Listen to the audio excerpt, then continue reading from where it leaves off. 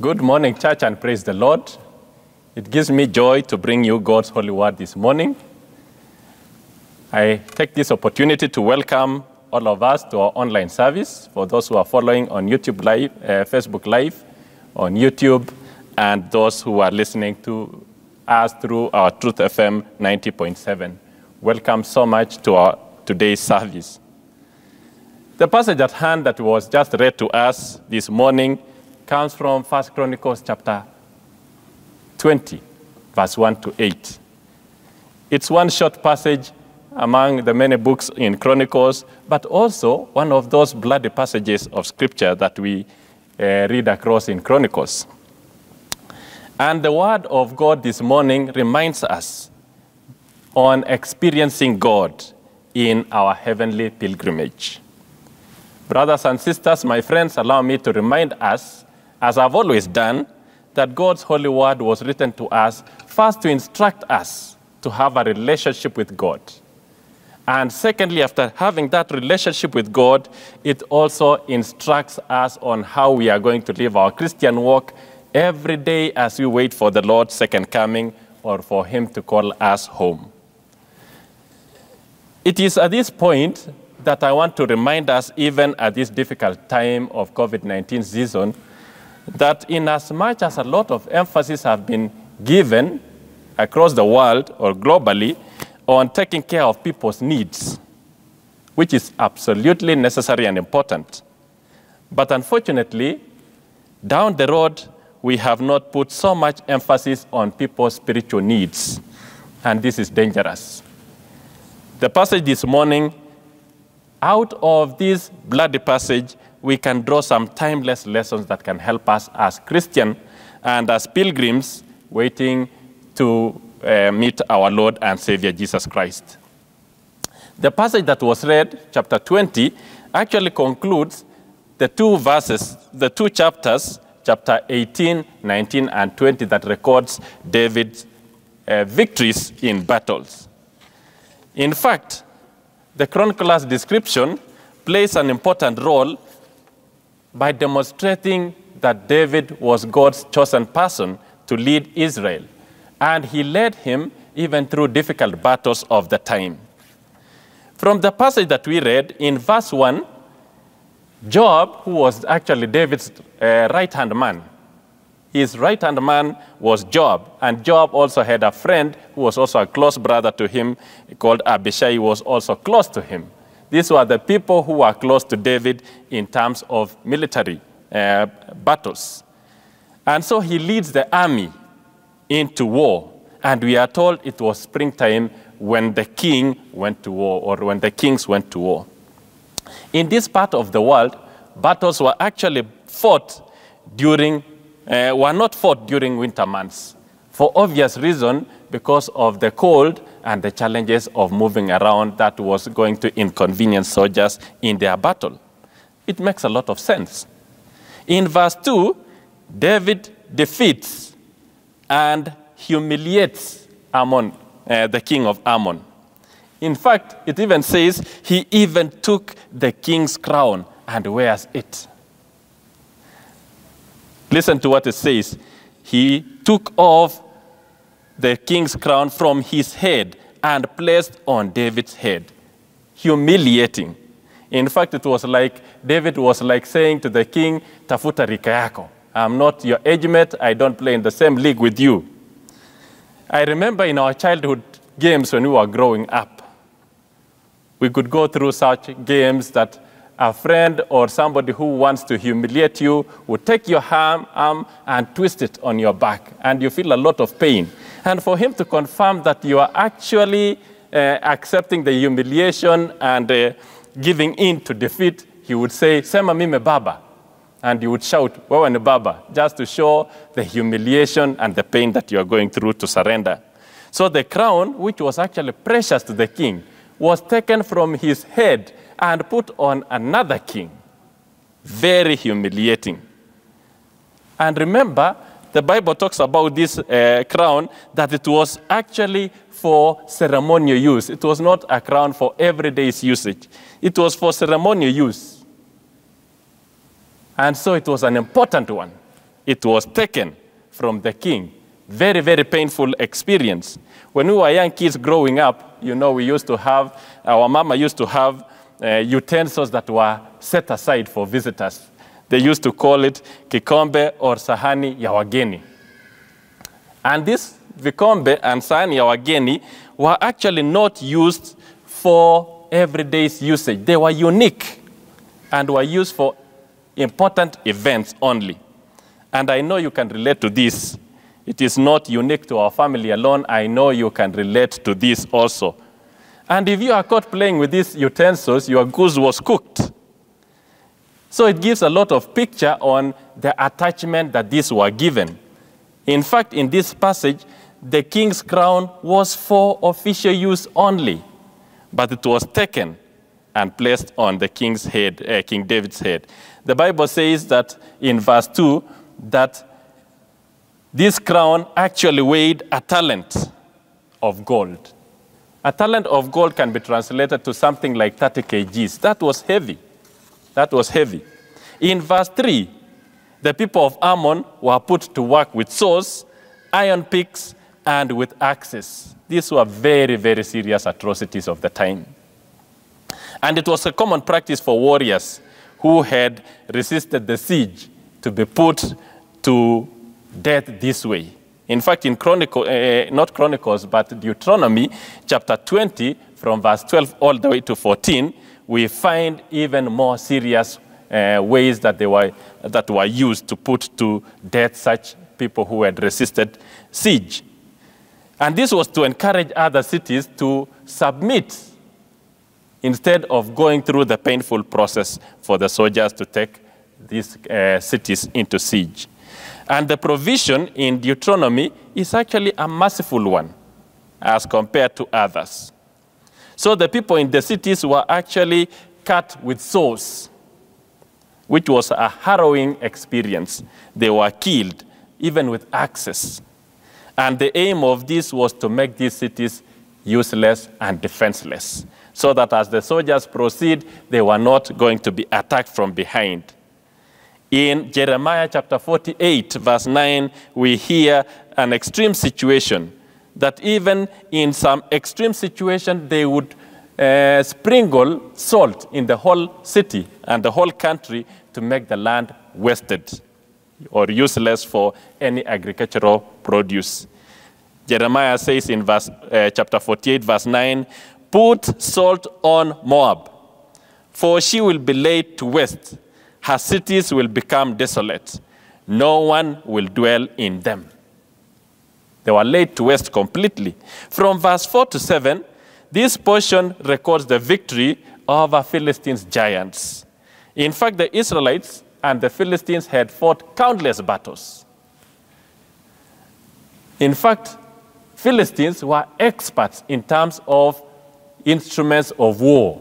They were the ones who would prepare the spears and were also preparing iron tools for agricultural use.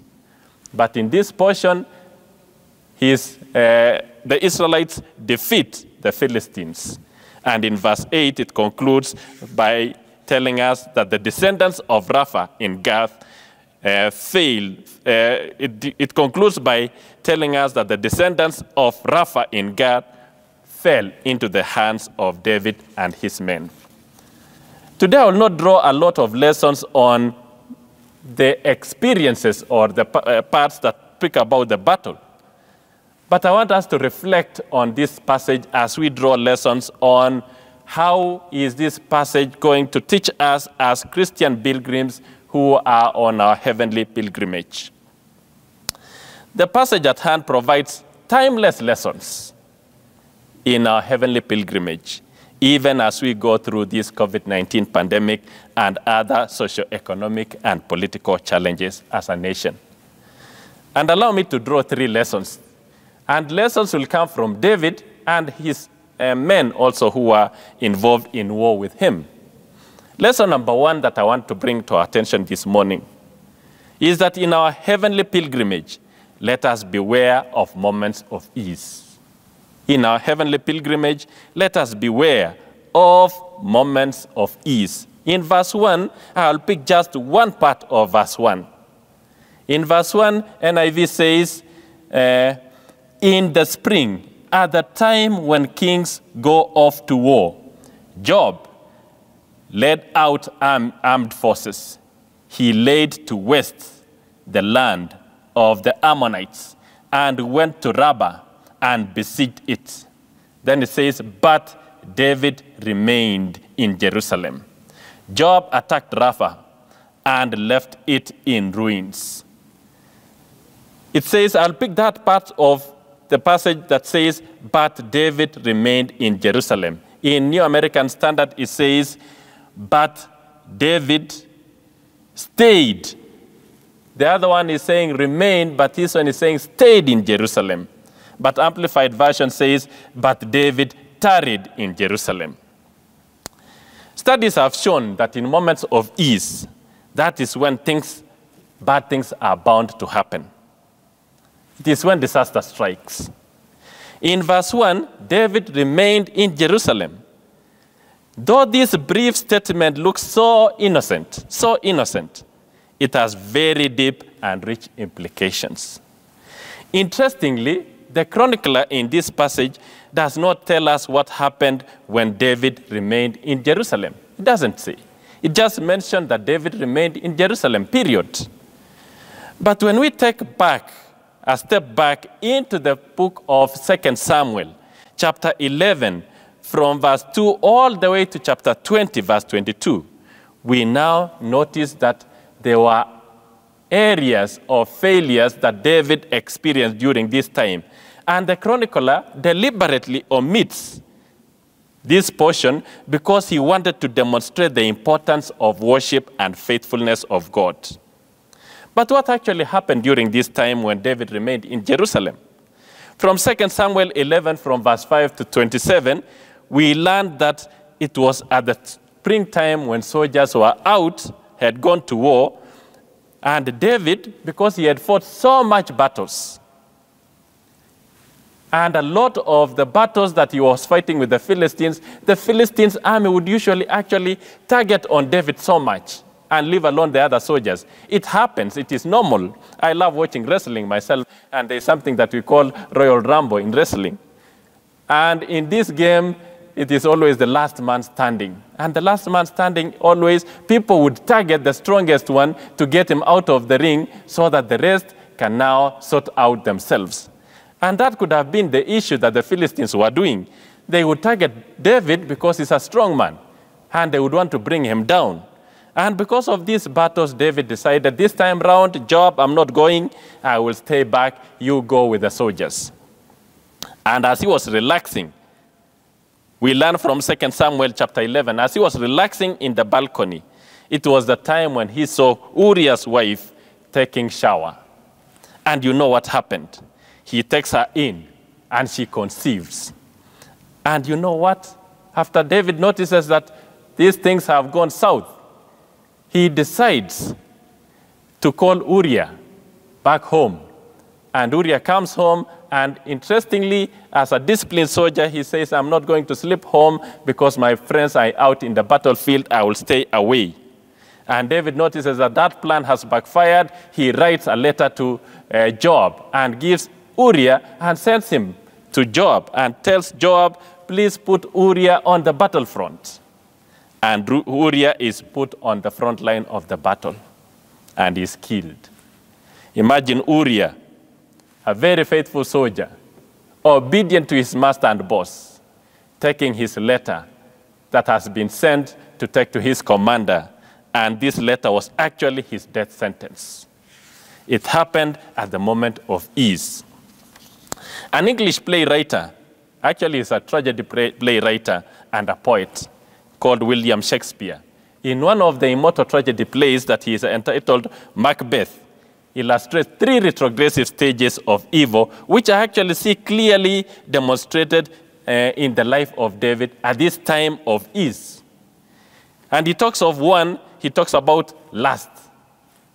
When people are relaxing and taking things easy, they can always so easily fall into lustful situation. Lust, which James calls it in chapter 1, verse 15 of James, temptation. Then he talks about lust resulting in sin, which James calls it yielding to the temptation. And then sin spawned death, which both James and even William Shakespeare in this are in agreement. David taking things easy, relaxing, when actually he should have been on his lookout. He should have been on his command as a Christian. Took things light, took things easy, and that is when things became difficult for him. And what he did resulted in a lot of pain for him as an individual, a lot of pain for his family, a lot of pain for his soldiers, and a lot of pain for the whole nation. In our moments of ease, let's be watch out. Let us watch out. Let's be alert, lest we fall into tempting situations. Prophet Ezekiel, in chapter 16, verse 49 of Ezekiel, warns us against the danger of taking things easy and idling around. He says, look, this was the iniquity of your sister Sodom. She and her daughter had pride, fullness of food and abundance of idleness. Neither did she strengthen her hand, the hand of the poor or the needy. In this time of COVID-19, when there is an order to stay home, let's be careful of that moment of ease. Let's beware of that moment of ease, because it can lead us to challenging situations. At least when we are home, waiting for the pandemic to be over, we can also take an opportunity to learn something new that is available. There's a lot of online programs that we can learn, something new to help us develop ourselves. Just imagine, during this period of stay at home, how many men like David have found themselves in compromising situations. And I say this with a lot of shame, even with their own house girls. They were not careful with moments of ease. There was one incident that was aired in our national television recently, and it was a sad one of a man actually who found himself in a compromising situation with his mother-in-law. Things that are so shaming even to mention. Let's beware of our moments of ease. How many school-going girls have conceived during this season? Because they were not careful of moments of ease. Our CS Education last week noted a worrying trends of teenage pregnancies this season. Moments of ease. The passage at hand gently reminds us, as heavenly pilgrims, that in our moments of ease, let's be careful. And this is a timeless lesson for every one of us. As David remained in Jerusalem, taking things easy, that is when disaster strikes. May the Lord help us that in our moments of ease we will be very careful lest we fall into these situations that are not worth of our calling as Christians. Lesson number 2, which still comes from verse 1, the life of David. In our heavenly pilgrimage, temptations are our constant companion. From verse 1, from the life of David and the story of David, David remaining in Jerusalem, his experience with Uriah's wife and the aftermath of it is a gentle warning to all of us that in our heavenly pilgrimage, temptations are our constant companion. David's story in verse 1 brings this reality, the reality of temptation, to our attention. People say there are 2 things in life that you can't avoid. Interestingly, they say 1 is death and 2 is taxes. But I think we need to include a third one in this case, and that is temptation. Friends, temptation strikes at the heart of everyone without exception. We fight against it every passing minute. Even as I stand before you this morning, I fight the temptation to conclude before I get to the conclusion. Temptation is a reality to every one of us. None of us is immune to Satan's attacks. David was king. Please notice that. David was king. He was not just ordinary man. He was a king. In fact, he was a man after God's own heart. Yet Satan attacked him, tempted him, and caused him to sin. In moments of ease, let's be careful. And number two, in our moments of, in our heavenly pilgrimage, let us remember that temptations are our constant companion. We have to face and overcome every day. James chapter 1 verse 13 says, when tempted, no one should say, God is tempting me. And I love the way James mentions. He says, when tempted. He does not say, if tempted. He says, when, to suggest that we are not immune to temptation. It's just a matter of time. Jesus in his life and ministry faced and overcame temptation in Matthew chapter 4, from verse 2 all the way to verse 10. In Revelation chapter 12, verse 27, we are reminded that Satan is the devil. He is a powerful enemy, and we should not underestimate him. He is alive and well. He is not in his bad moods. He knows his job well, and he is doing it. He knows when to attack. This passage, the experience of David in verse 1, gently reminds us that temptations are a constant companion. And as believers in our heavenly pilgrimage, we must face and overcome temptations. Let us learn from David to be alert to Satan's subtle, shrewd, and astute maneuvers to attack us when we least expect. When tempted, let us turn back to God in repentance. 2 Chronicles chapter 6, verse 36 to 39, King Solomon says these words. I'll paraphrase that. That when they sin against you, for there is no one who does not sin. If they turn back to you with all their heart and soul, then from heaven, your dwelling place, hear their prayer and their pleas and uphold their cause. Forgive your people who have sinned against you. In our heavenly pilgrimage, temptations are a constant companion. And as believers, we have to face this temptation and overcome them. A story is told of a village that was called Nabongo village. And in this village, Nabongo village, there was a king whose word was the law. And one time in the morning, the king issued a decree. And the decree was, in all Nabongo village, it is a taboo to eat a hyena.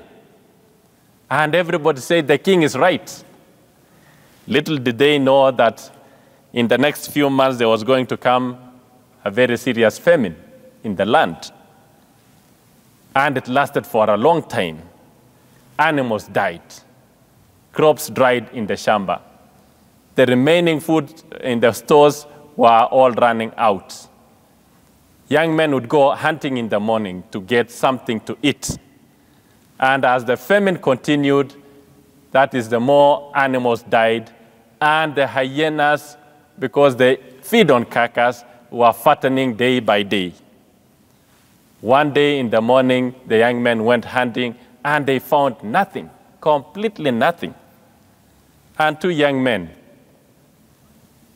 a friend told his brother, whom they were hunting together, that if I don't eat anything, I'm dying. But as they were going around, it was only hyenas they would see. Until they decided, why can't we chase the hyena? And an old man who was standing next to the young men told them, young men, it's a taboo to eat a hyena. And the young man said, well said, Muse. But did the chief say it's a taboo to chase a hyena? No, he didn't say. So let's chase a hyena. And they chased the hyena. And because of a lot of fats in the hyena, it didn't take them long to get the hyena. And the old man said, young man, it's a taboo to eat a hyena. And they said, well said, Mzee, but did he say it's a taboo to kill a hyena? No, let's kill it. They killed. And they started skinning the hyena. And the Mzee said, it's a taboo to eat a hyena. And the young man said, well said, Mzee, but did he say it is a taboo to skin a hyena? No. So we skin it. And as they were skinning, one of the young men went to look for firewood. He collected firewood and brought it and lit fire. And the Mzee said, young man, it's a taboo to eat a hyena. And the young man said, well said, Mzee, but the chief say it's a taboo to roast a hyena. No, he didn't say. And so they roasted the hyena. And as the fats were dropping in the fire and some nice aroma was coming out, the Mzee shouted again, young man, it's a taboo to eat a hyena. And the young man said, well said, Mzee, but did he say it's a taboo to test a hyena? No, he didn't say. So let us test it. And at the end of it all, the whole hyena was tested away. In our heavenly pilgrimage, temptation is a constant companion. But what are we to do? We are to face and overcome temptations. David went down flat-foot on this one. At the time of ease, when he was tempted, he did not overcome the temptation. And from his example, we can take the caution that along the way in our walk with the Lord, as we face the temptations, let us learn to face and overcome the temptations.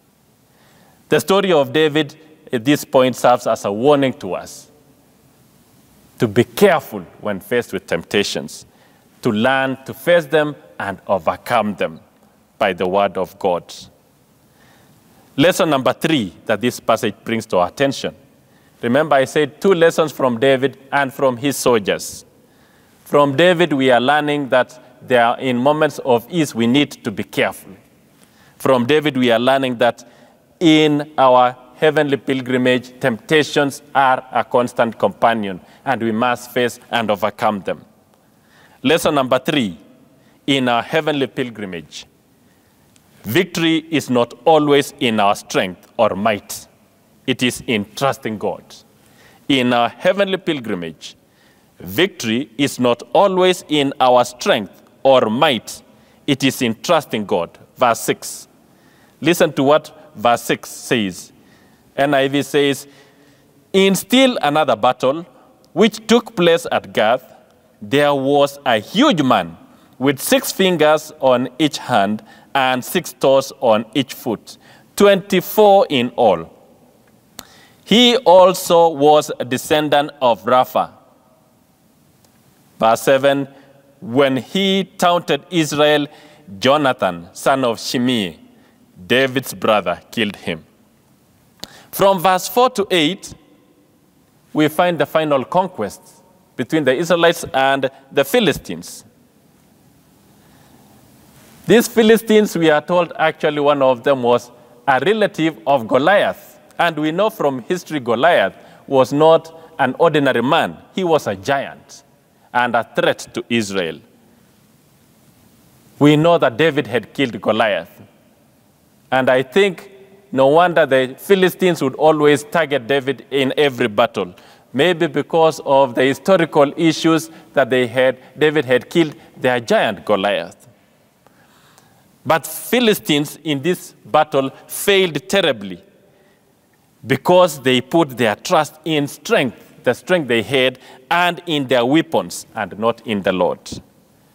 When this happens, failure is always guaranteed. Brothers and sisters, my friends, planning without God leads to frustration, it leads to misery, it leads to bitterness, and ultimately it leads to defeat. In 1 Samuel chapter 21, verse 20 all to 21, we notice that this was actually the 4th battle that took place in Gath, which was the enemy territory. The enemy in this case being the Philistines. And they were constant threats to the Israelites. In fact, history narrates that they fought countless battles with the Israelites. But we are told Jonathan, who was David's nephew, killed the unnamed giant, who, like Goliath, defied Israel and Israel's God in 1 Samuel chapter 17, verse 10. But if we take one step behind from verse 6 to verse 5, we notice that Elhathan, son of Jair, killed somebody who was called Lami, who was the brother of Goliath, the Gittite. Just as like his brother Goliath, Lami also had a spear whose weaver, like the beam, his weaver was like the beam. The weaver's beam in this context would weigh something like between 7 kgs to 11 kgs. That was heavy. But we are told Jonathan, who was David's nephew, killed him. In verse 6, it describes this man of great stature. Listen to the description of this man of great stature. It says he had 24 fingers and toes. In fact, 6 on each hand and 6 on each foot. He was born to the giant. In verse 6, we are told that this man had excesses, it's actually not anything strange, because people always get born with an extra finger or an extra toe, which is always amputated after birth, and they live ordinary normal life without any problem. But this one, in this context, the excesses were seen as giving him advantage over the rest of the people. However, in this context, we are told Jonathan, son of Shimeah, who was David's brother, killed him. What this means actually was, it is like saying some young trainee soldier killed him. Some young trainee soldier killed a giant. Why? Because they were not depending on their own strength. They were trusting in God, as opposed to the Philistines, who were depending on their own strength and might. Brothers and sisters, in our heavenly pilgrimage, victory is not always in our strength or might. It is in trusting God. Success is not always in the strength or in numbers. It always comes when we have faith and trust in God. The great military genius recorded in history was named Napoleon Bonaparte, a man who would say in every battle, we have to win this war, and if there is no way of winning it, we will create one. A man full of himself. He trusted his might, he trusted his skill in war, he trusted his strength. When he was about to invade Russia, he left God out of his planning. In fact, one of his friends who had some faith in God dissuaded him against launching an attack on the Russians. But Napoleon could hear none of it. And so when it became apparent to his friend that he could not convince him otherwise, the friend quoted a familiar proverb that says, man proposes, God disposes. Napoleon, with fires of resentment burning, responded, I dispose as well as propose. A very sorry response. Napoleon's invasion of Russia was the beginning of his fall. Brothers and sisters, success is not always in our strength or in our might. It is always in trusting God. In this passage, the Israelites defeated their enemies, not because of their strength or might, but because they put their faith in God. They trusted in Him. How many times have we as Christians failed to depend on God and have resorted into our own strength, depending on our knowledge, depending on our expertise, depending on our military strength, depending on our medical expertise. All these are great, but we must invest, and we must invest in them. But we must have our faith firmly in God. We must trust in God in every situation. Proverbs chapter 3, verse 5 to 7 says, the wise man Solomon says, trust in the Lord and lean not on your own understanding. In all ways acknowledge him. Our success in life comes not from our own might or our strength.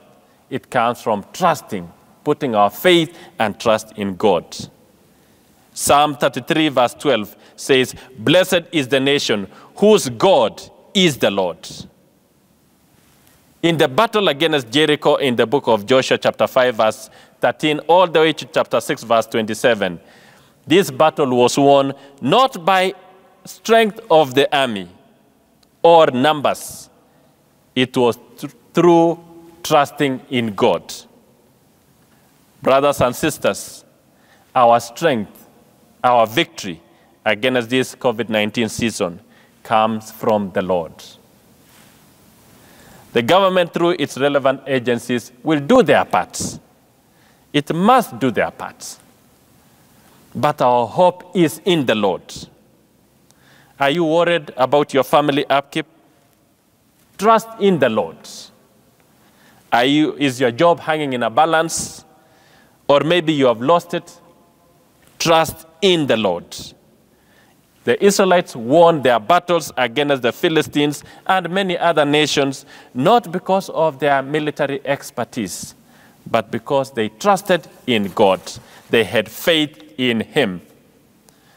Brothers and sisters, as individuals and as families and as a church, as a nation, the Lord is gently reminding us this morning through this passage that we can experience him in our heavenly pilgrimage if we are careful in our moments of ease. Are you careful in your moments of ease? When everything is working well, do you take precaution as a Christian and as a child of God? The passage is also gently reminding us that temptations will come, but we must face and overcome this temptation. Are you facing and overcoming the temptations that come your way? Number 3, this passage is reminding us gently that our victory comes in trusting in the Lord. Not our knowledge, not our expertise, not our strength. It is trusting in the Lord. Have you trusted in the Lord? Have you made Jesus Christ the Lord and Savior of your life? If you have not made that decision to accept Jesus Christ as Lord and Savior, you have an opportunity to consider that this morning. You can give your faith to him. You can give your heart to the Lord. You can purpose that I'm going to trust in him and make him the Lord of my life. May the Lord bless you and keep you. May his face shine brightly on you in this time of difficulties. May he give you peace now and always. In the name of the Father, the Son, and the Holy Spirit. Amen. You could be there and you would want to give your life to Christ. Allow me to pray for you this morning that you may consider giving your life to Christ, that he will lead your life and that he will guide you in the path of righteousness. Let us pray. Lord, we thank you for the opportunity to listen to your word. We thank you for the listeners as we pray for each one of them, that you would bless them. For those who have given their lives to you, we pray that you will strengthen them in their walk with you. And for those who have not given their lives to you and are considering to do that this morning, we pray, dear Lord, that you will be gracious and merciful to forgive them their sins and to accept them as your children, members of God's family, and that you would guide them in the path of righteousness, even as we serve and trust you as we wait for the second coming. This is our humble prayer with thanksgiving through Christ our Lord. Amen.